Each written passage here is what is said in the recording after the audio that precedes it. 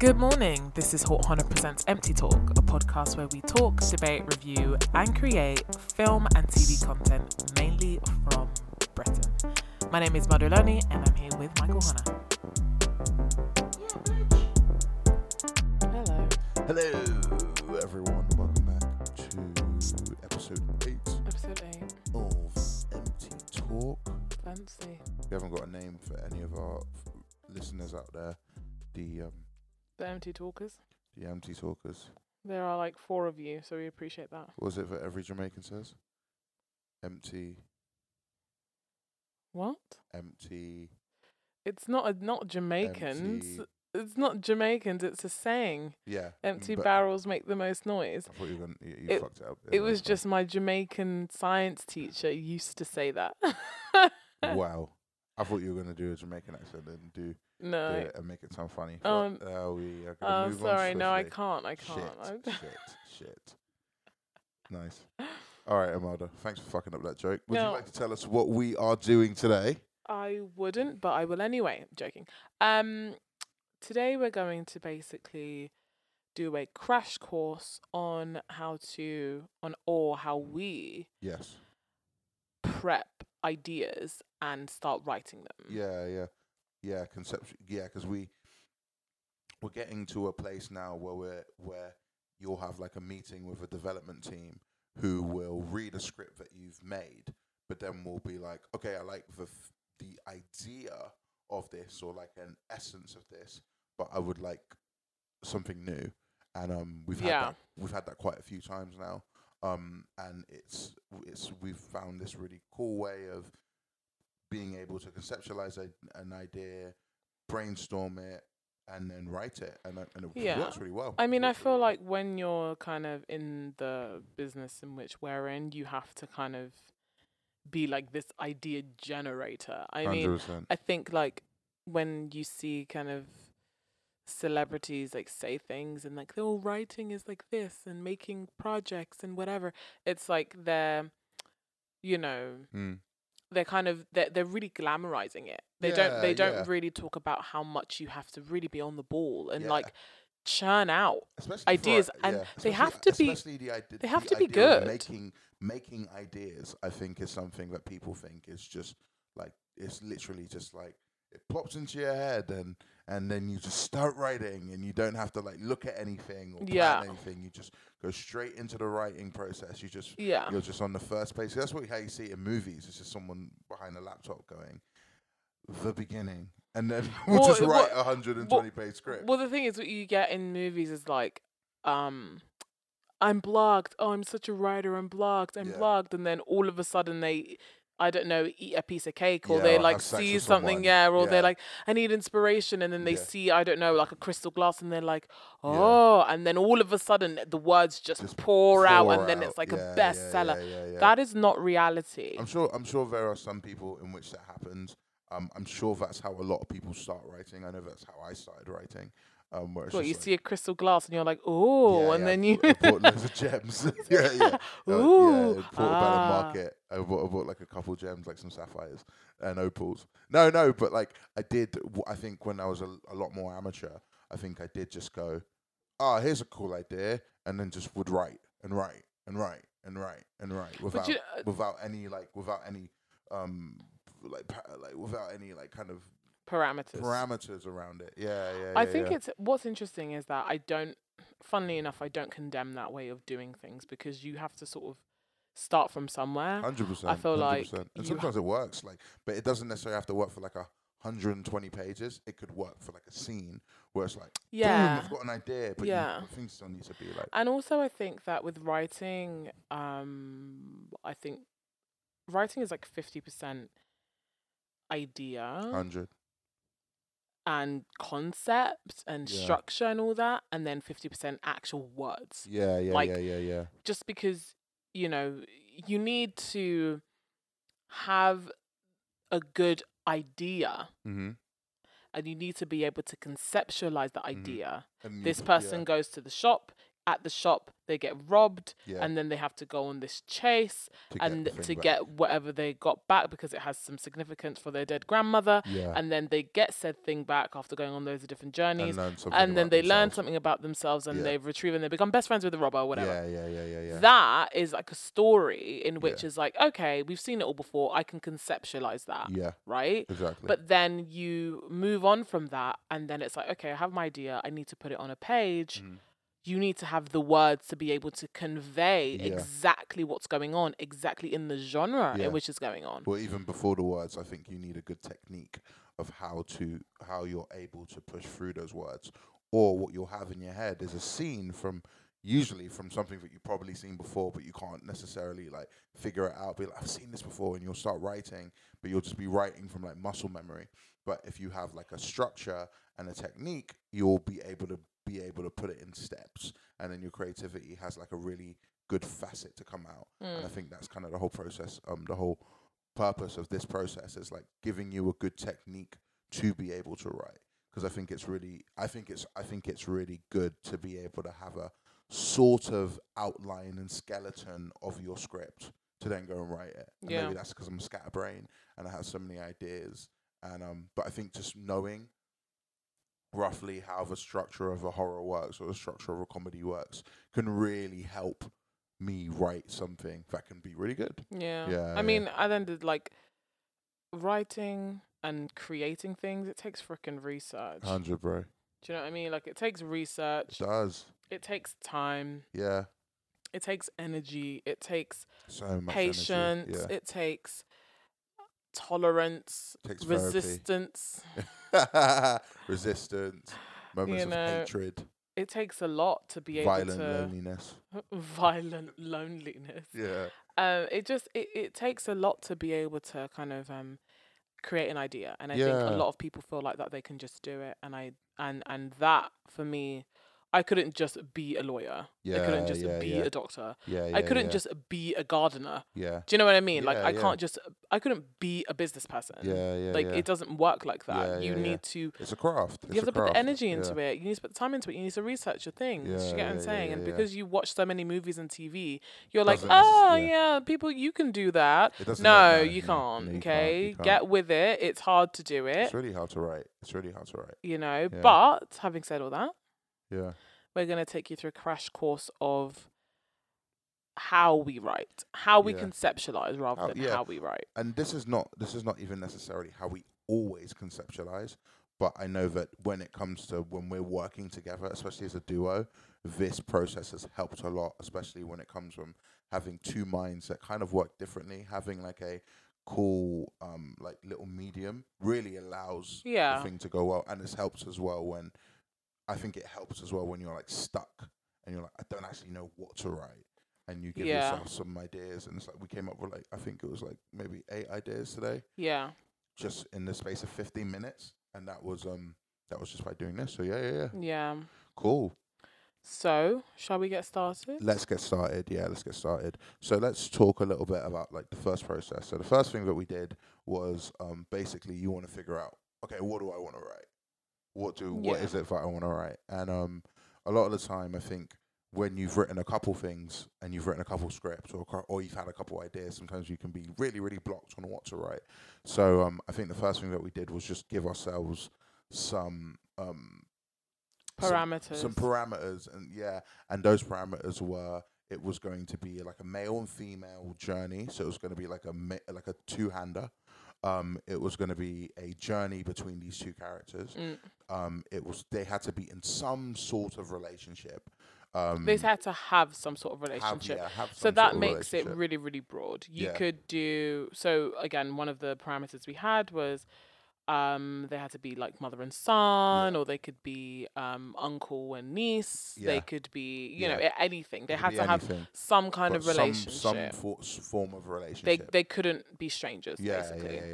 And then we wanted another parameter was there needed to be some kind of argument between them. Yeah, the friction of some sort between these two characters. And the friction had to either be existing or be a main plot point. Yeah. And then we said that maybe we should put like I wanted to put like a bigger parameter that just made your brain work a little bit harder. So I said, yeah, every story has to have some form of a vehicle in it. So it could be a bike, it could be a train, it could be a car, but it has to involve a vehicle in some form. And so we wrote those down, and then how this works is you have 15 minutes to come up with 5 ideas. Yeah. And which roughly is like, what's that, like 2 minutes an idea? No. 3 minutes. 3 minutes an idea. Wait. Yeah. Yeah, 3 minutes an idea. All the mathletes out there. Hey. I gotta see. But yeah, no. It's like you need to get five ideas down in 15 minutes. It doesn't necessarily have to be 3 minutes an idea, but you need to make sure that you can touch every idea. Yeah.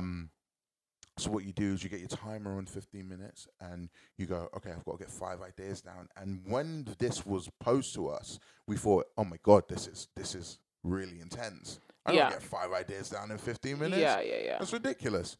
But when we did it the first time, we did it in a writer's room with a great company, and when coming up with an idea for a feature, and it just, the time went so quickly. Yeah. But it was so cool. It was like, oh man, okay, here's an idea. Oh, here's another one. And we just kept working with these parameters. I think that the best thing about this process and this sort of exercise is that it allows your mind to actually go very, very far. Yeah. And when usually you blitz out the first 1 or 2, 100%. by 3 you start getting freaking shaky, and you're like there's drips and drabs of ideas, and you're like, oh my god. And then but when there is that, you kind of go very extreme. So the extremity for me would be, okay, and there's an alien, or okay, and there's a plague, and then he goes in and he kills all of them. Like that for me is like, you go so extreme, but then if you can work it into the story, sometimes it works, you know, and you realize that, oh, my mind you don't have to do the same stuff all the time. Exactly. You can go very different. Exactly.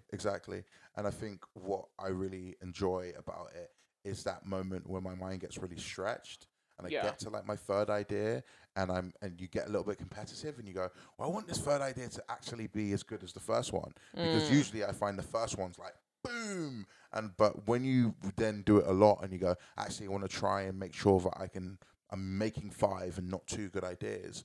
I'm going, oh, actually, okay, I've got this, and when I get to my third idea, I'm like, okay, I'm really trying to go to the depths of my mind to find another creative idea, and also what you find is that like these parameters actually really help your creativity and your imagination. And sometimes it is really good to just put something random, like there's got to be a book, and like or one of them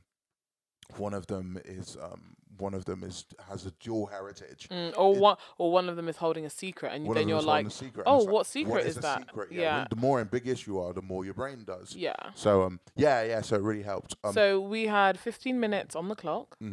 We had our parameters, which was a male and female with friction, doing something with a vehicle, and going on a journey. Yes. And we then wrote for 15 minutes. How did it go for you? Do you want to talk about a little bit, like, where was your mind in those 15 minutes? How did you separate those 15 minutes? Well, I had a first idea. It was a burst of an idea. And then my second idea, I was faltering. And then my third idea, I think I faltered a little bit as well. And then my fourth idea, I didn't even get to 5. Yeah. I never usually do, actually, to be fair. I never do 5 because, you know, my brain is small. So my fourth idea, I was quite excited by that. And I think it wasn't difficult, but it was okay. It was okay. I think it was actually pretty good. Yeah. I was happy with the first one. The fourth one was really good, and the third and second one probably needed work. But when I was talking it through with Michael, I think we realised that the third one would be really good if it was set in a specific genre. Yes. Yeah. But yeah, I just sort of wrote, and then I spoke to Michael about it, and he sort of like made his version kind of really good, I think. Like when you were like saying the thing, how you did it was really good. Oh, okay, yeah. So how I did mine was how it usually, I find that I work better if I know what genre I'm tackling. Because my brain goes, okay, comedy. Then I go, okay, I can do this, horror. So what I did was I just wrote down 5 random genres, and one was a comedy, one was a horror, one was a sci-fi, one was a coming of age, and one was a fantasy. And then I wrote down 5 different versions of relationships, and I put like a boss and employee, a husband and wife, a step brother and sister, and and 2 exes that used to be in a relationship, and and then from that, I kind of then I would look at like, okay, boss and employee, and go, maybe that will work for the comedy. And then my brain started going further and further, and then my brain just did the rest. And I was like, brother and sister, maybe it's sci-fi. Oh, okay, and saw where my brain would go there, and that really helped. Just kind of because I need to kind of see things, so it was nice to just kind of be like, okay, cool, I can see something here, and then just go. But my first idea was really good. I quite enjoyed that one, and I got 4 as well because my brain couldn't go anywhere with fantasy. I just kept thinking of Narnia, and was like, oh fuck, I can't go. Narnia. I kept thinking of Narnia, and I was like, no, Narnia. something else. But what about spells? Narnia. Yeah, but literally. What about Harry traveling? Potter, Narnia. Yeah, literally. I couldn't get past it. It was so annoying. So I left fantasy. Do you know what? Actually, that happens so much. Yeah. When you're sort of like, sometimes that happens with names of characters. Yeah. Sometimes that can happen with like lines. Yeah. You're like, oh, do something else, and then what you don't want just continuously comes in your head. It's so annoying. Yeah. So I couldn't get fantasy done, but I think I had 3 really good concepts, I believe, and then I had a 4th one which could have been good if I had an extra 5 minutes. Excuses. Yeah. I could have got an A, but I think there wasn't enough time on the test. Well, to be fair, I only got a sentence down. I actually would have got 4 marks, but there wasn't enough time. That's very funny. The teacher didn't actually teach us that, so I didn't obviously get enough time. So that's why I got a D. Actually, it wasn't my fault. Are you okay? Are you alright? So yeah, no, it was just I only got a sentence down, so I couldn't really envelop it more. But yeah, so that's kind of how I did mine. That's how it works. So we did that for 15 minutes, and then what we do is we bring it together, and we bring all the ideas together, and then we pitch them to each other, one after each other, one each, and kind of give feedback on each of them, and kind of think about why we think they're good. And then we got to the process where we had 2 ideas, one which is Imelda's and one which is mine. Imelda, would you like to read out what yours is, or would you like to tell them the ones that didn't make it? No. They'll never know. No. The one that I chose, in a nutshell, it's a story about a creative girl who is going on tour, with her play, and she's going around the UK. She's touring her play, independent, and she is severely suicidal, and she plans to kill herself after her play is done. And she's not like upset about it or anything like that. She's like pre-planned it, and she's really like, well, I'm gonna kill myself after this. I'm done. Mm-hmm. I hate the world. I hate my life. That's it for me. Mm-hmm. And this play is basically an avant-garde expression of her unresolved traumas. Yeah. And it's very much a kind of her unresolved. She doesn't really know that she has unresolved traumas, and they keep just going around and around in her head. And that's probably one of the reasons why she does want to end her life, because she's like, I don't want to deal with this anymore. I'm tired of it. Yeah. But she's not wallowing about it. She's kind of like a spunky, offbeat, kind of sarcastic character, and she's like, I'm done with this. I'm going to kill myself afterwards. So I don't know. I'm unsure about this male character, but he's like her manager, maybe her best friend. I'm thinking maybe a manager. And he goes on tour with her to make sure she does not kill herself, and to sort of show her the love of life and show her that life is worth living. And they go through this journey together, going all around the UK. touring this this amazing show that sort of gets lots of kind of praise and stuff like that. Mm-hmm. And we get to the end of the film or series or whatever, and it's like, are you going to kill yourself? Basically, that's the question. Yeah. And then that's where the film ends, and we never really know if she does or not. And that was sort of like the overall idea in which I had. Yeah. Which is the one that I really liked. Which one was that? Was that your first, second, third? That was my fourth one. Okay, cool. So your last one. Yeah. That was the last one, yeah. Nice. Usually my brain goes immediately to death. I think that's sort of there's two ideas that have death in them. Yeah. Because I don't know why. It just my brain just sort of goes there. Just goes death and destruction. Yeah, it's strange, but yeah. Yeah. Cool. Well, my one is a comedy. So I thought so it's a comedy and it's about a boss and an employee, and then I just started writing, and I kind of came up with this idea of like a neurotic, like horrible boss and his loathed employee who work at like a furniture store or maybe like a antique store, one of those two. And I was thinking about, okay, cool, the setting is like kind of like a like a Seth Rogen-y kind of film, or like Bridesmaids or something like that. It's like a kind of, or like something with Steve Carell in it, like that kind of thing. I think I thought a 40-year-old virgin and them working in that electronics store. Yeah. That came to my head. So it was like a neurotic boss and his employee. They work at some kind of furniture store, and basically that store has been visited by a famous Canadian artist. I thought it basically maybe be in America or maybe be in England, and but I thought about Canada and thought like maybe Justin Bieber or Drake has come into the store to buy a load of furniture to move into their new house, and this is like a big fucking job for the boss, and he picks this employee maybe because everyone else is busy or everyone else for whatever reason can't do it. So him and this employee that he hates basically are going to do this massive big job to take this furniture or antiques to Justin Bieber's house, and they're going to drive all the way to Canada. And I thought that it could be funny if it was like the journey is like one of those like age-old films where they go on a journey, but they're like basically filled with a million hurdles to try and get to Justin Bieber's house. Maybe maybe the main antagonist is maybe like a crazy fan that either wants to take all of his stuff, or maybe he wants to like attack him, or maybe he wants to become his new wife or something.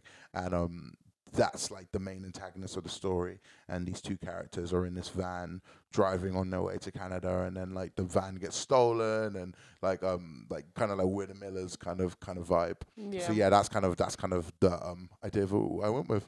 Cool. Yeah. And was that your first? That was my first idea.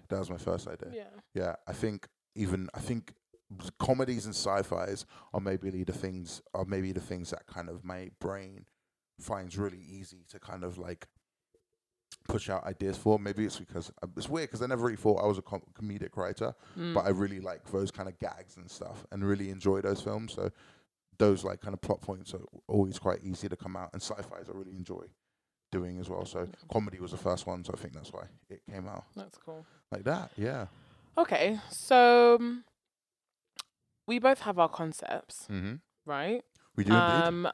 The next thing that we do when it comes to creating and conceptualizing before we put pen to paper is to find the concept, which is what we have, the outline anyway. These aren't like secure ones anyway. Yeah. And then figure out the characters. Yeah. The characters are maybe my favorite part of doing it. Yeah, definitely your favorite part. What I do is I find a name. Find a name. Spend like an hour on Google looking at good character names. Unique character names. Do you know what? I scour through my history of school, people that I knew. Yeah, I go through my phone. No, really? Yeah, I go through my phone and go, oh, that's a good name. Yeah. I go from teachers that I knew to people that I have heard of. Yeah. I go through their names, maybe change it up a little bit, change the spelling, figure it out. I do that a lot with last names because last names are quite difficult. Last names are very difficult. But yeah, I'll find a good name, and the name has to fit the genre. Yes. And then I attached characteristics to those characters. Yeah. I usually do the main, and then I do the supporting / love interest, because I'm obsessed with love and romance. Yeah. So my people always have a love interest. Yeah. I do the main person, the love interest, and the antagonist. Yes. Then I will do any of the supportings that are around. Yes. What about you? I will pick I will kind of, when it comes to characters, I'll pick our two main people and our antagonists. So I'll usually in comedies you'll usually have like two people or one person, and then like a sidekick and then an antagonist. So I'll kind of think about 2 to 3 people that I'm gonna see a lot, and then I'll give them a name that I think is quite funny or interesting. I'll do the same thing as you, like I'll scour through the internet and find things, or think about something funny that comes to my head, or think about something that isn't a name but could be a name, like Skittle, or like I don't know, or like Candy Floss or Candy, and Floss, or like nicknames and stuff like that. And then nicknames are good. Actually, nicknames, I enjoy nicknames because nicknames are usually a little bit better than actual names, because then you can call them like you look around the room like, oh, Leaf. Green leaf or something like that, or something, whatever. And my antagonists in comedies usually have like really stupid names. So I'll find something fun, something that makes me laugh, and boom, and then have them. And then usually what I'll have is, as long as I've got like 3 kind of characters, I'll start to kind of pick out their characteristics, and then I'll start writing with those 3 characters in mind, and then I'll kind of allow everyone else, like supporting, to kind of pop up as I'm going. Yeah. So I'll like write like 2 main characters dealing with something, and then I don't know, an Indian policeman will come by, and then I'll be like, oh, okay, he can be a name, and then I'll like, oh, maybe he can be a supporting character, and then I'll try and map it out like that. Yeah. Sometimes it works, sometimes it doesn't. Well, this is the thing. I think the main thing is to know that everything is subject to change. Yeah, exactly. So even though you've written out all of your characters in a certain way, sometimes when you're writing them, it might not work. Yeah, and you're like, their voice is like, this is wrong. Well, yeah, that's what I was about to say. Like, as soon as what I usually find is, whatever I write down isn't what I usually have on paper. Like, I'll write it down and it'll be like a good thing to jump off, but then I'll write and find their voice, and then be like, aha, that's funny. And be like, okay, I'm gonna write them with an anxious tone. I'm gonna write them with a bit of a like arrogant tone. I'm gonna write this person with a bit of a weird, whimsical tone. Yeah. And I go, oh yeah, this rhythm works well for them. Yeah. And then you kind of find that you're writing someone else, and then you go back and change it. Yeah. No, it's difficult sometimes. I've fallen into the trap of creating characters that don't have a tone, but everyone around them has one. Yeah, so usually like your main, isn't it? My main usually, because usually for me, my mains are females. Yeah, and they are just like, something's gonna happen to them. Yeah. And I'm so into what's going on around them and what's happening to them that I don't let them be the driving force in the story. Yeah. And I just kind of falter a little bit with their tone. They don't really have like a boldness to them. And I know there's a couple of things that I've written where I've been a victim of sort of having my main character be like a victim to everything, and being like, oh my God, things are happening to me, and oh my God. But the thing is, what's so interesting about TV is that we've seen everything. Yes, exactly. You know, so the smallest of things that is happening to your protagonist, if you don't make it interesting enough, and if you don't make them interesting enough, then no one cares.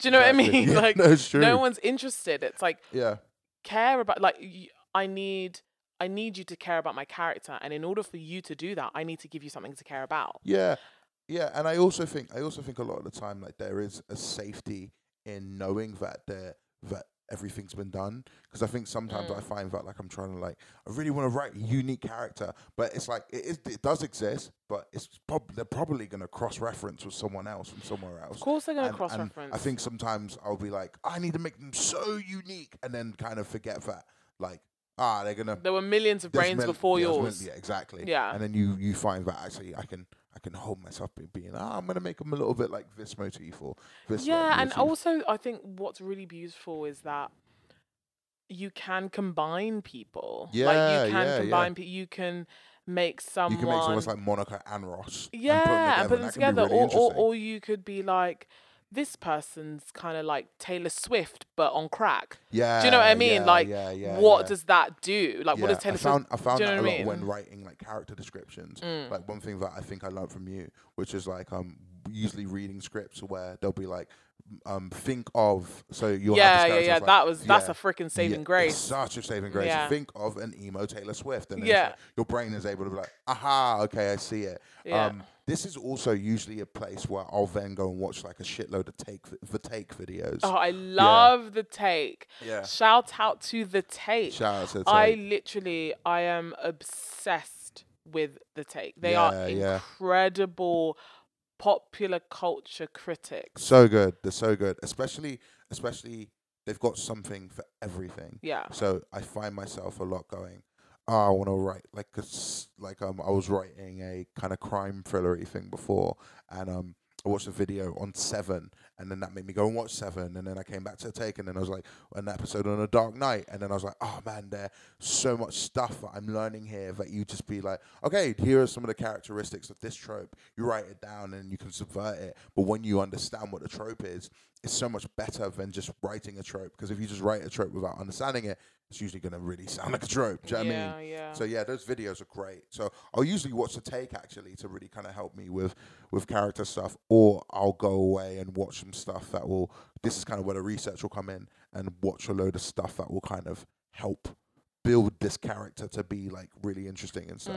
Yeah, no, characters are they're massive. Yeah. They're very, very important. Yeah. Okay. So, shall we attach some characters? This is going to be so rough. Yeah, rough. Shall we attach some characters to our concepts? 100. Let's do it. Okay. Yeah. Do you want to go first or shall I go first? Yeah, I can go first. You can go first. Yeah. Okay, go. Okay, so Off the cuff. So we've got a boss, and and you can help me with this. Yeah. We've got so I think maybe I've already got a name. Do we? Okay, guys, give me a name. The employee. Yeah. I was thinking him to be a Ned, a Ned type. Ned type person. So if I think of a Ned, I think immediately like a nerd. Yeah, and whiny. A whiny kind of. Not slimy. Maybe not whiny, but depending on how you're looking at it. But I was thinking like a really shy, really quiet, really kind of just not socially conscious kind of person. Oh, okay. That just really wants to be so offendable to anybody. Okay. And then maybe you have like a real fucking rambunctious woman who just hates Ned because he's so fucking like unoffendable. He's so unoffendable that it's offensive, because he is like Ned and has no opinion on anything. And so whenever it's like, Ned, what do you want to do? He's like, I don't know. So she's kind of like a Sue Sylvester. Yeah. I think that would be great. Like a Sue Sylvester. Right. Like a Sue Sylvester with like a mouth from One Tree Hill. Oh. yeah. That's a good like kind of pairing. Right, got it. Because Mouth wouldn't know what to do with Sue. He'd just be like, oh, okay, hi. Right, got it. Yeah. The difficulty with that, and I don't want to pile on some critique here, but the difficulty with that is that writing a character that is inoffensive. Well, he wants to be inoffensive. He's not necessarily inoffensive because he offends Sue, the Sue character. He's not inoffensive. He doesn't want to be inoffensive. He wants to be inoffensive. He just wants to be in the background and very much like just does his job, and do you know what I mean? And is maybe quite happy with his job, and a very simple guy. And she just hates that. She's like has a real problem with him, like JD and the janitor. Like he just hates him for no reason. Do you know what I mean? JD makes a joke about like there being a penny in the door, and then it's like, if there's a penny in the door, I'm gonna fucking kill you. And then it just ends up being like that for like years. We're talking about Scrubs. Scrubs, yeah. So he just hates him. So maybe something like that, or like even like how Sue's what's the name of the teacher in Glee? Mr. Schuster. Even how Sue hated Mr. Schuster. I love it. He's not So necessarily funny. like shy, but she just hates everything that he stands for. He's just like a man that she doesn't like. Do you get? Do you know what I mean? And he came in trying to be really lovely to her. Yeah. Do you know what I mean? So no, they were friends in the beginning. I think maybe like the first episode. Yeah. They were but like, not for long. yeah. That's it. I feel like that enemy pairing. Yeah. One of the greatest enemy pairings. Yeah. I So think, good. It rests solely on Ryan Murphy's writing and how 100%. he wrote Sue Sylvester. 100%. How neurotic she is. Yeah.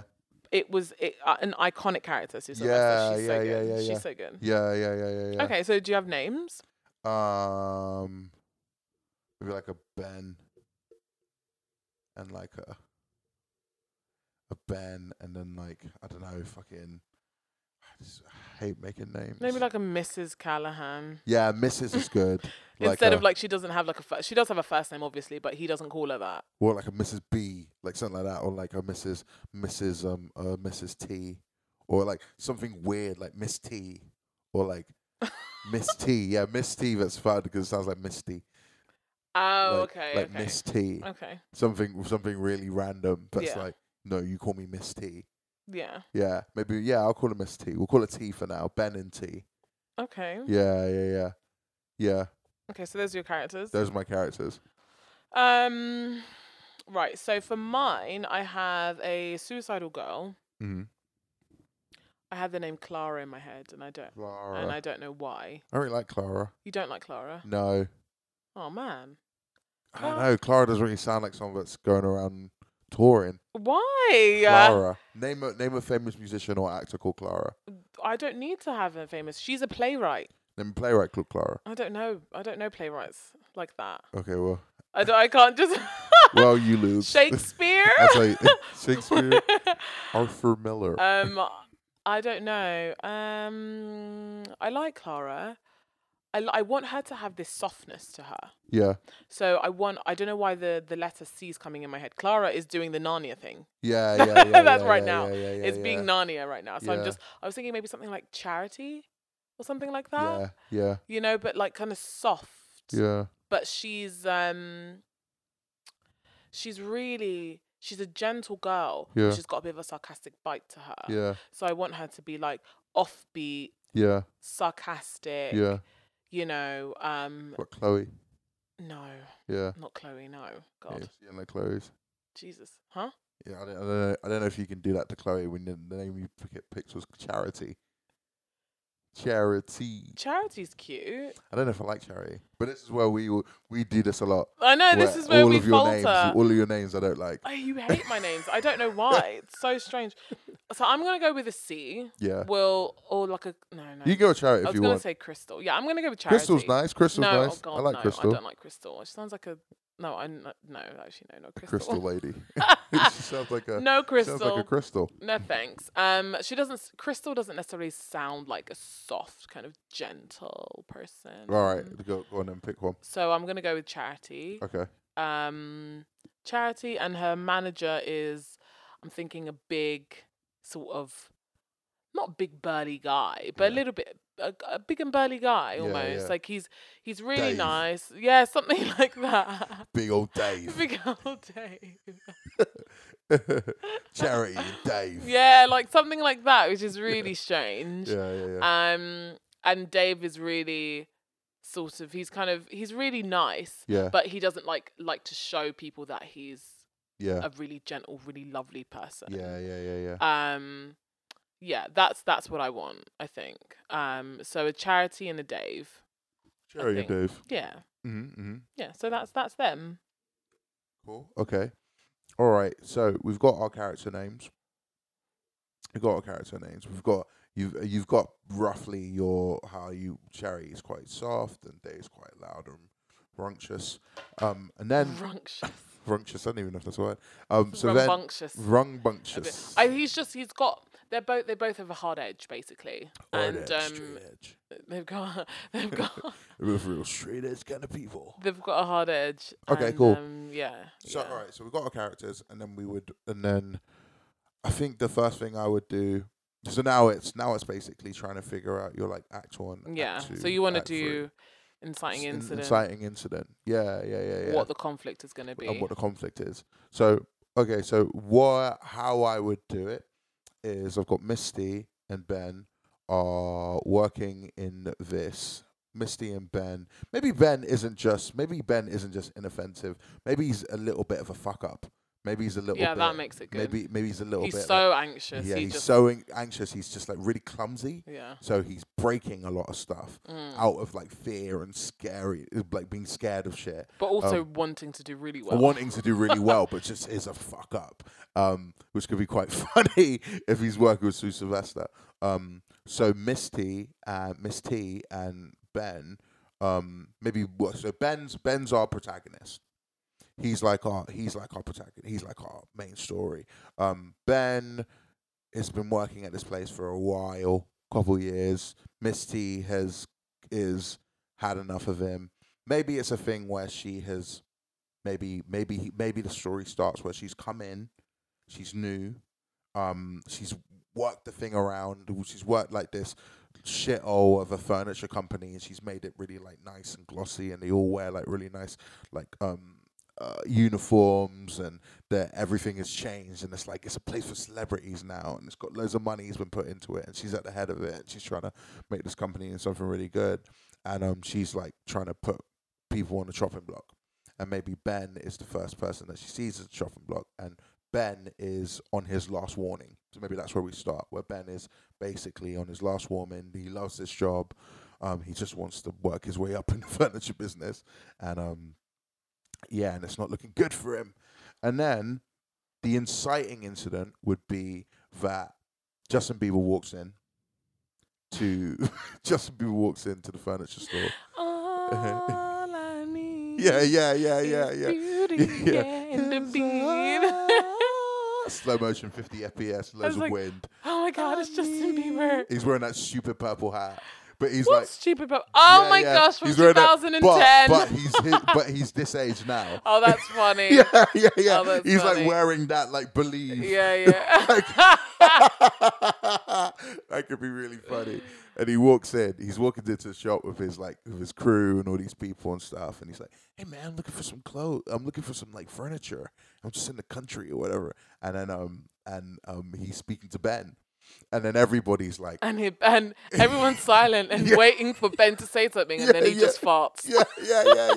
Yeah. But then like Justin finds it like really kind of like endearing. He's like, "I like this guy." And Misty's like trying to like get him away. Like, no, come to me. He's like, no, I want to stay with Ben. And it's like, Ben, so what kind of? And Ben basically sells like half of the store to Justin Bieber. Which is like, fuck, he did something well. Yeah. But Justin Bieber's like, "You're going to drive. And you're going to deliver it to my house. He's like, "I'm going to give you my address, and you're going to deliver it to my address. And I just want you to go." And he's like, "Yeah, man, cool." He's like, "All right, see you later." Justin Bieber walks away. But the gag is, Ben can't drive. Yeah, exactly. That's it, yeah. Gag is, Ben can't drive. But Miss T can. And she's so fucking pissed off that Ben has basically done her job, and now people are like, Ben should be manager and whatever. And maybe actually she plans to kill him. Maybe that's like it. So like they're like this could be so good. So maybe she's like fucking fueled of rage and jealousy that she's like, actually, I'm gonna fucking kill him on this trip. So then maybe it's like a thing. Maybe she's the antagonist. She's plotting to kill him. She's plotting to kill him and then drive it out to Justin Bieber's house, but she's trying to find a way to kill him in the right way or leave him stranded. She's antagonist number one. No, not kill him, but leave him stranded. Leave him stranded on the motorway or something. In Canada somewhere, or whatever on the motorway. But she's antagonist number one. But they have to actually work together because antagonist number two, who is the crazed fan that wants to find Justin Bieber. Exactly. And then we get to we're going too far into the story. But that would be my inciting incident. My inciting incident is, so for anyone, how's the best way to describe an inciting incident? And I can't even remember the actual description. An inciting incident is basically something that jumpstarts the story. It's something that ignites the change Yeah. in a story. Yeah. An inciting incident could be a phone call. It could be bad news. Yeah. It could be it could be So anything. on Google, it says an inciting incident is the first major plot point in the movie that usually occurs between 1 and 3 minutes in. It's the major change and formative event that ignites the protagonist's connection with the antagonist. Yeah. So it's the main thing it's the first thing that happens to the character that makes them go on this their journey. Yeah. So like 40-year-old virgin, him not wanting to be a virgin anymore, Shrek being told that he needs to leave his swamp. Like those are the inciting incidents. I'm pretty sure maybe people are like, no, they're not. No, I don't think that's the inciting incident for 40-year-old. Does he then just decide not to be a virgin? Something happens to him they for him find to out that decide he's a virgin. There we go. Yeah, and then they go like, we're going to make That's the inciting incident. Yeah. That's the inciting incident. In Shrek, it's them telling him not to thing. With Moana, it's it's meeting the sea. No, she was in love with the sea from before. The inciting incident is Moana is the grandma fact. dies. Oh, isn't it that? Actually, that's interesting. I would assume that it's the coconuts like not producing anything because that's what makes her grandma say you need to save this island, and she has to then go. Well, isn't it her grandma saying that she needs to go and meet whatever the Rock's character is called? Maui. Yeah, Maui. But that's to save the island because the coconuts are now producing. So like that. I would assume that. Yeah. There can be more than one inciting incident. Around that space. No, that's a lie. That's a lie. There's usually only one. But there is an inciting incident. Yeah. Something that happens. I'd argue that it is that. It is the plants dying. Yeah.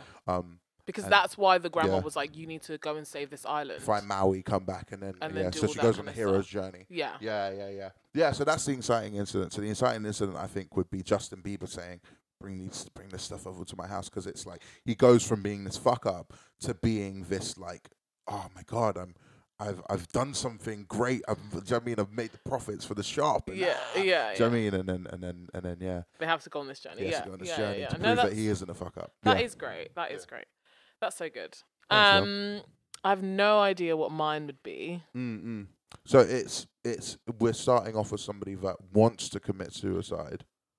Yeah, I think, but the thing is, I think that in my head it's she decided she was going to do it. She prepped doing it. I'm not sure necessarily how. Yeah. But she prepped doing it, and she was like, right. She laid out all the stuff on the table or whatever it is. Yeah. And that's something that the audience knows. Yeah. We're seeing this. This is the beginning. We're seeing it. We're seeing this. Yeah. She's prepping out. She's like, right, and now it's time. And she's a little bit dramatic. She's like, and now it's time. Yeah. And then she gets a knock at the door, and it might be Dave coming in going, we're going on tour. So that would be your inciting incident. Yeah. Your inciting incident would be that she needs to do the tour. She said so that's why she's like, right, I'm putting this on pause. Yeah. We're gonna go on tour. And then after we do that, then I'm gonna kill myself. And your tour is almost it's the journey in which the character will go on to either figure out whether she wants to or not. Yeah. So that's pretty much very simple, isn't it? Yeah. No, it works though. They don't have to be fucking crazy shit. That's true. Yeah, I suppose so. Yeah. And there's also films what we're doing right now, for anyone that isn't aware, is that we're kind of talking throughout a classical narrative arc structure. Mm-hmm. So that's with a very kind of inciting incident,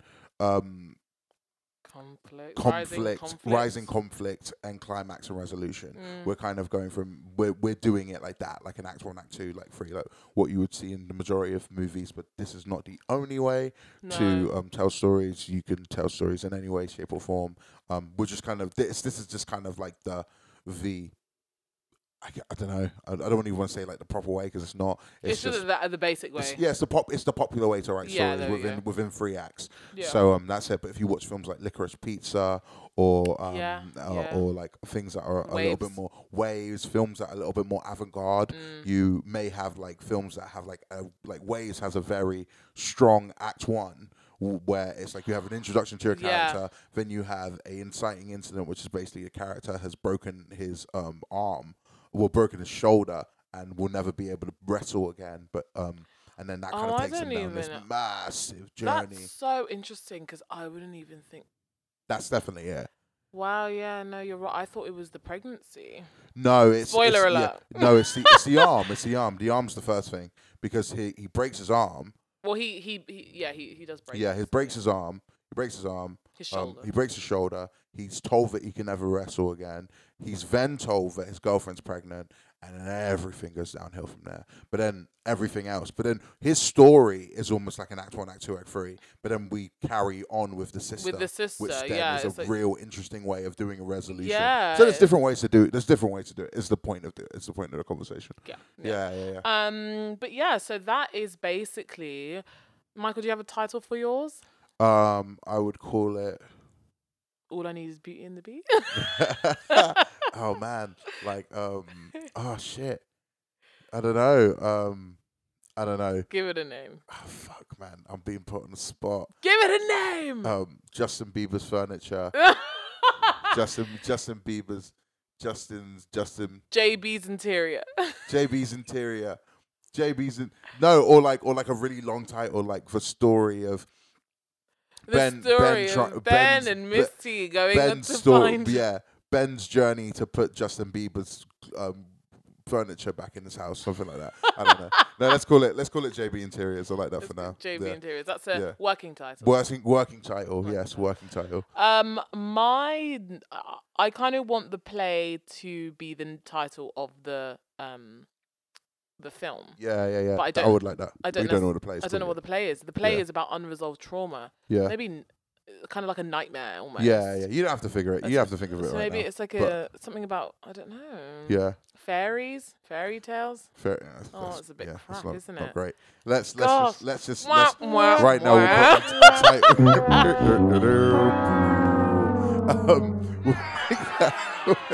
I'm embarrassed. I'm embarrassed for you.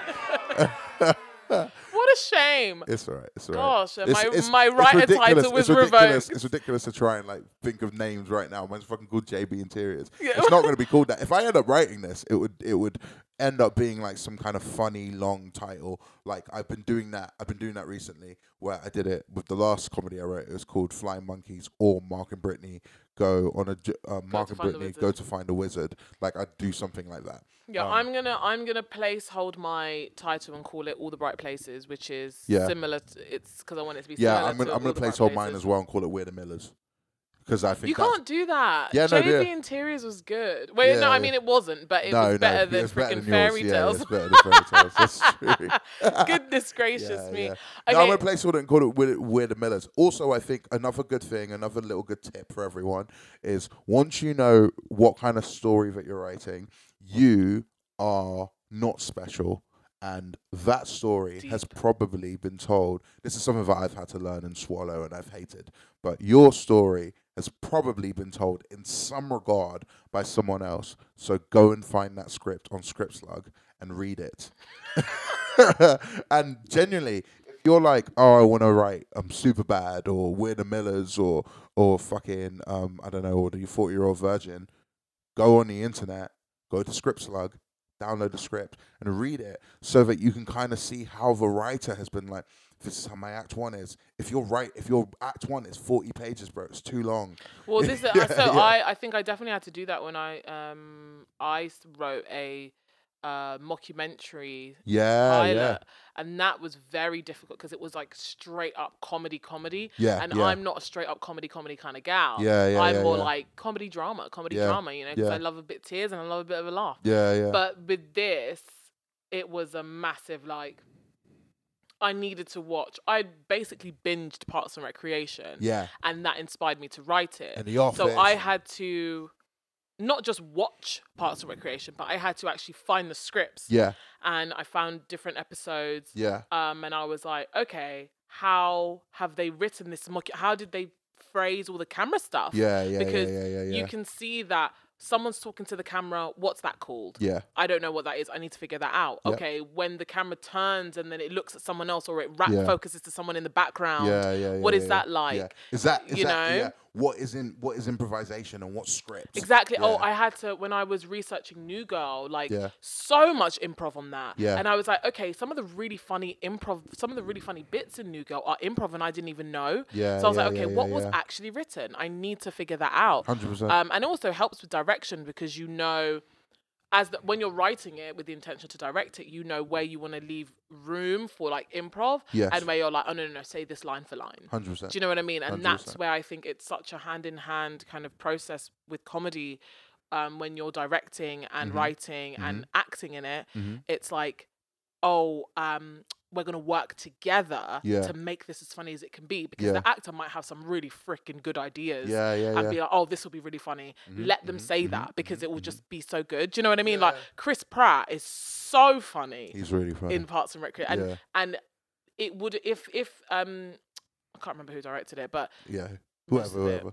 If they were like, you can't do that, it would have really stifled him, and it wouldn't have been as funny. There's room for people like Noah Baumbach who are like, you read, you must say every word. He doesn't sound like that. I just put that. He's American, I think. I really do like you, Noah Baumbach. I do. And Greta Gerwig. Shout out to both of you. Yeah, I love Greta Gerwig. But Noah Baumbach, A Marriage Story. It was like everything exactly how it's written is what Scarlett Johansson said. That's what Scarlett said. We didn't say that. That's what she said to me. That's what she said to me. She called me on the phone, and then she said... That's what she said to me at the Oscars. She was like, fucking hell, man. I had to like fucking know every line. He didn't even let me improvise anything, not even fucking commas. That's what Scarlett said, mate. Don't get angry at me. God. Yeah. So, okay, cool. So then moving on to our act 2.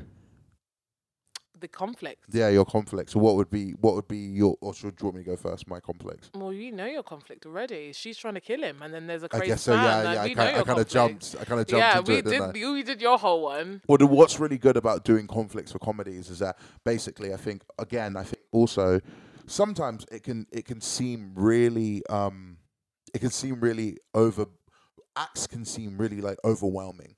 Because you can be like, okay, act 1, act 2, and act 3. And I've done it before where I've just been like, this is what happens in act 1. Here's my conflict. Here's my resolution. But there's still beats. Yeah, within that you need to hit. And I think sometimes if you're worried about how to hit those beats, go and watch Lessons from the Screenplay. Shout out to you guys. Shout out to Michael from Lessons from the Screenplay. And he's got a podcast as well, which is really, really cool, which is called Beyond the Screenplay, which is dope. But Lessons from the Screenplay is really good because for all of the genres and loads of really famous films, he really breaks down the beats of individual acts. So, like, what you then find for comedy is that there's a load of, like, it's like, if you see it as a straight line, you've got your act 1, your act 2, your act 3, but actually within those lines, you've got, like, maybe loads of 5 wiggly lines in between each one. Yeah. So when you get to your conflict of act 2, you just get to do loads of funny shit where you're just like, here they are in a barn. Here they are, they're stuck on a farm. The van is broken. Somebody's stolen. Well, this is the thing, I think. One thing that you need to know, every single scene, and this is how you can tell that if something's really bad, every single scene is there for a reason. Yeah. It's necessary to have, every scene is necessary. 100%. And if a scene isn't necessary, it's not good. No. Well, or it is good. It's just not needed. Because sometimes you write stuff that's like really funny, or like, oh, this is a good scene, but it's not. It's not aiding the story. But it's a good scene. This is the thing, and if it doesn't aid the story, get rid of it. Yeah, 100%. Because the thing is, like, you can have a really funny scene. Yeah. But is the aim for us to get to know the characters? Yeah. Are we learning more about the characters? Are we learning more about? Are we seeing how much this affects the character? Yeah. Are we seeing where the character's heart lies? Are we building a relationship? Yeah, exactly. Yeah. All of those, and you can just have a shot of them sitting on watching the sunset. Yeah. That's like, oh, they're forming a relationship. 100%. Do you know what I mean? Like, that's 100%. not just, oh, pretty. Yeah. Do you know what I mean? Like, but yeah, anyway, my conflict, I have no idea what my conflict would be. See, as you can tell, my story is not as well mapped out as Michael's one. My conflict, I don't know, what would it be? Well, something like maybe the conflict would be like, obviously you've got the two people having opposite kind of agendas. She wants to kill herself and she's going around doing this play. Yeah. But he's gone with her so he can stop her doing that thing. Yeah. Now I'm wondering whether the conflict might come from, and tell me if this is conflict or not. The play, she's like, I know this play is gonna fail. Yeah. But she's like, this play is, this play is gonna do terribly. Yeah.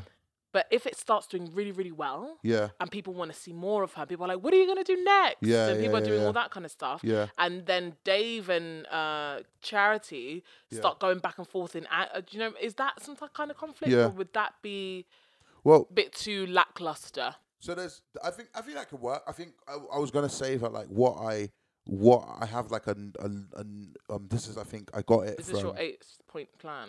No, but I can read that out. Yeah. But this is from the lesson from the screenplay. It was basically like a load of like classic arc, like loads of arc stories. Yeah.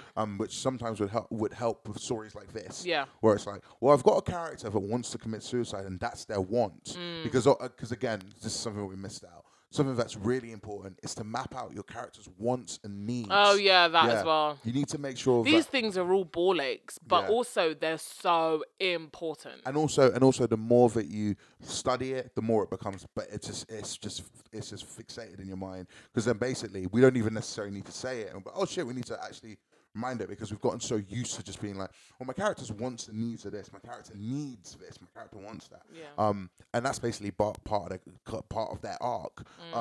But basically there is this thing called the negative change arc, or which is basically the character believes a disillusioned lie. Yeah. And then the character, so that's at the beginning. That life isn't worth living. But lie, and then the character encounters the truth, which is Dave. Yeah, and that could be that could actually be their conflict. Right. Their conflict could be with the truth. Yeah. Do you understand what I'm saying? Because it's like, because what he's trying to do is prove that life is worth living. Exactly. He almost needs that to be her need. Her need, her want. Yeah, he wants to change her want. Yeah, exactly. And then the character overcomes the lie by finding tragic truth. So maybe the tragic truth is maybe they overcome their lie, which is like, life isn't worth living. Life isn't worth living. But maybe the tragic truth is it is worth living, but I don't want to. 100%. And then that's what makes you go, because that's what makes you cry. I just got a feeling and go, do you know what I mean? That's really sad. And then that's something that I feel like you should go for, because it's like, then that's a good story. And then you see how you've got a structure. Yeah. Because then you're like, okay, cool. So at the beginning, my character's believing a lie.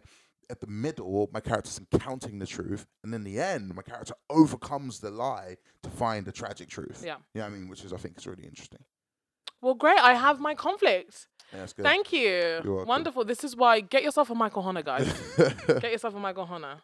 I can clone him. The original obviously is with me, but I'll clone him for you. Behave. But anyway, I think we're good for today. I think that's amazing. I wanted to quickly read out the 8-character thing. Okay, we leave you with, what is it called? Your 8-point plan? It's written by I forgot his name.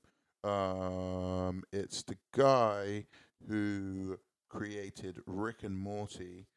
His name's Dan Schneider. Dan Schneider did not create Rick and Morty. Dan Harmon. Oh. Dan Harmon. It's by Dan Harmon, and Justin Rowland, who created Rick and Morty. They're both really, really great writers. And basically, he basically has this like 8-point plan, which if anyone wants, I can send it to you, or we can put it up on a page or on an email or something. But it's an 8-point plan that basically, when I start making ideas, I kind of put on all of my stories, because it just makes it easier. But it kind of works for like a hero story, so it doesn't necessarily work for every kind of story that you're writing. But I just think it's a good little way to break your story down further than just an act 1, act 2, and 3. Yeah. So basically, you start off with it's 7 words. No, it's 8 words, and the first one is you. And that's basically the first thing you need to do is create a protagonist we want to invest in. So not everyone liked Don Draper, but we certainly watched him. And I think Don Draper is from Mad Men. So you need to find, basically, it's creating a really important protagonist that we want to invest in, no matter whether they're a twat or not. Yeah. Then secondly, you need a need. That would be your Ben. That would be my Ben. And my charity. And your charity. And the most important thing is finding a way for us to invest in him, so that we don't have the problems that we usually get, which we both fall into, which is that you have like a passive protagonist that's just kind of moving with the rhythm of your script. Yeah. Then we go to second, which is called need, and it's like, now that we're obsessed with your protagonist, we need to know what's motivating them. Establish an active drive. What do they need? So then it's like, this is probably your first like 5 pages. We're immediately understanding what a character needs, and maybe what Ben needs is he needs to be accepted. needs to be accepted, win, and maybe he needs to prove that he can be the manager of the store, or that he's supposed to run this store. Promotion. Yeah. Maybe his dad owned the store, but his dad never trusted him with it. Yeah. But he works in it, even though his dad owned it and sold it to some fucking weirdo. Yeah. But he's like, I want to have it. Maybe that's his need. You know what I mean? And then we are invested in that because even though he's a fuck up, we want him to do it because he's like, oh, he deserves it. Something like that. And then we go. So it's like, look at them go. We're off to the races. As the protagonist has initiated their journey to find, build, buy, steal, or win over whatever they need. And this would be charity, basically going against what Dave is saying. 100%. Like, almost trying to prove that life isn't worth living, and he's trying to prove that life is worth living. So that's their journey. Yeah, and she's willing to basically do anything she can to prove that everything that he's saying is bollocks. Yeah, exactly.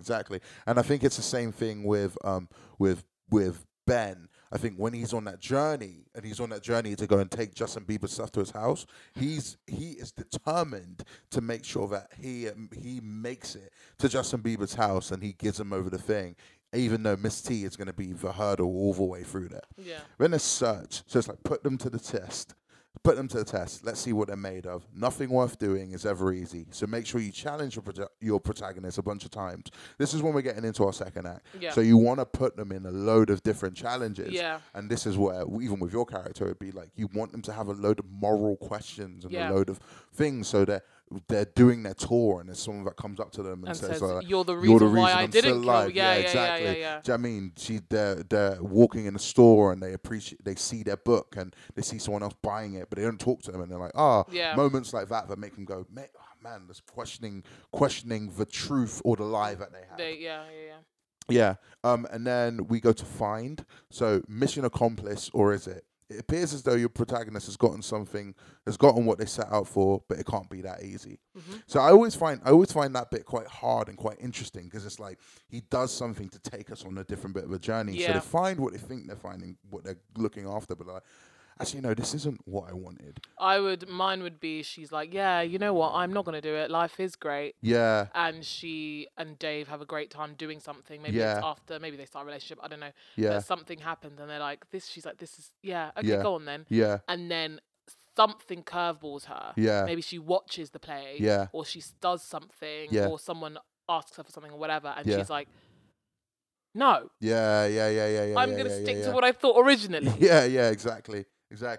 And I thought maybe Ben is offered the job by Miss T as like a sneaky way to let her. Or maybe she's just like, you know what, I think you'd make a really good manager. And she doesn't actually say anything else. Yeah. And he's like, I'm going to be the manager. Yeah. And then he realizes later that that's not necessarily all that he wants. Maybe actually what he needs is actually way more important than his want. Maybe what he wants is just acceptance and love. Yeah. Maybe that's it. And then take. How badly do they still want it? This is where we see how step of a price your hero is willing to pay to accomplish their goal, to get what they need. So this is like, he's on the motorway. He's been thrown away. Everything is fucked. He's like, how am I gonna get? And then he charges down to Canada by himself. Or he hitchhikes or something. He finds a motorbike. Finds a camel or something. Yeah. It's on the back of a motorbike and rides into the sunset or some shit like that. Yeah. What about yours? What would be your take? God, I don't know. That is a hard one. Yeah. It's a hard one. Yeah. I'm not sure. Unless it's like a fucking overdose. I mean, like I don't think so. I think an attempt. Yeah, maybe an attempt or something like that. Yeah, possibly. Yeah. A curveball. We could have like, I need to figure out what the actual trauma is. Yes, exactly. Which I haven't done. So that would be, I don't know, it could be a parent. Maybe that parent comes back. Or that parent does, and they have to then confront that parent, so they take whatever they believed. Yeah. Exactly. And then we go to 7, which is return. Now our hero must return home, having taken what they wanted and slayed the metaphorical or real dragons. They make their journey back. We're at the end now. We're at our resolution. He's gone to Justin Bieber's house. He's high-fived Justin Bieber. Sunset Drive. Fucking everybody wants to rule the world is on. I love that. As he drives the van back to fucking wherever he's from. Welcome to your life. Something like that. Really, really nice. Return home. This is different for this because it's not necessarily a hero story. Yeah, exactly. So she doesn't necessarily need to return home or whatever, but she could have it. And then we have change, and the only thing constant is change, which is by Heraclitus and college dorm posters. Your hero isn't the same person they used to be. Show that change here. So at the end, you find that maybe he's a bit more confident. He doesn't sweat as much. Yeah, or something. He almost breaks something, but he catches it. Yeah. Yeah. And we're like, oh, Ben. Yeah. Oh, isn't that Ben? He's like, oh, the wardrobes are in the back. yeah, something like that. That is wonderful. Yeah. Okay, well, that is our 8-point plan by the guys who wrote Rick and Morty. It is. Yeah. Which I really love for like simpler stories, I think. Yeah. Okay. Wonderful. Well, thank you guys so much for joining us. I hope it all sounds cohesive and works. It sounds good from where we are, but we are sat next to each other. But yeah, no, it was lovely going through our concepts. Hopefully these become something, and maybe you'll see them on your TV soon. Yeah, maybe you or will. not. Or not. Yeah, or not. Or not. They'll just be on my laptop. But I really hope that this process helps, and the best way to do is to try. Yeah. So even if you can just try for 15 minutes on your own, put your phone down, put 15 minutes on start, write 5 ideas. That's where you start. Yeah. And it's really good. And I think the more creative you are, the better. Yeah. Like, just allow your imagination to go as far as it can. 100%. Yeah, man. All right. Well, thank you so much. Thank you guys for listening. We will be back next week with an amazing review.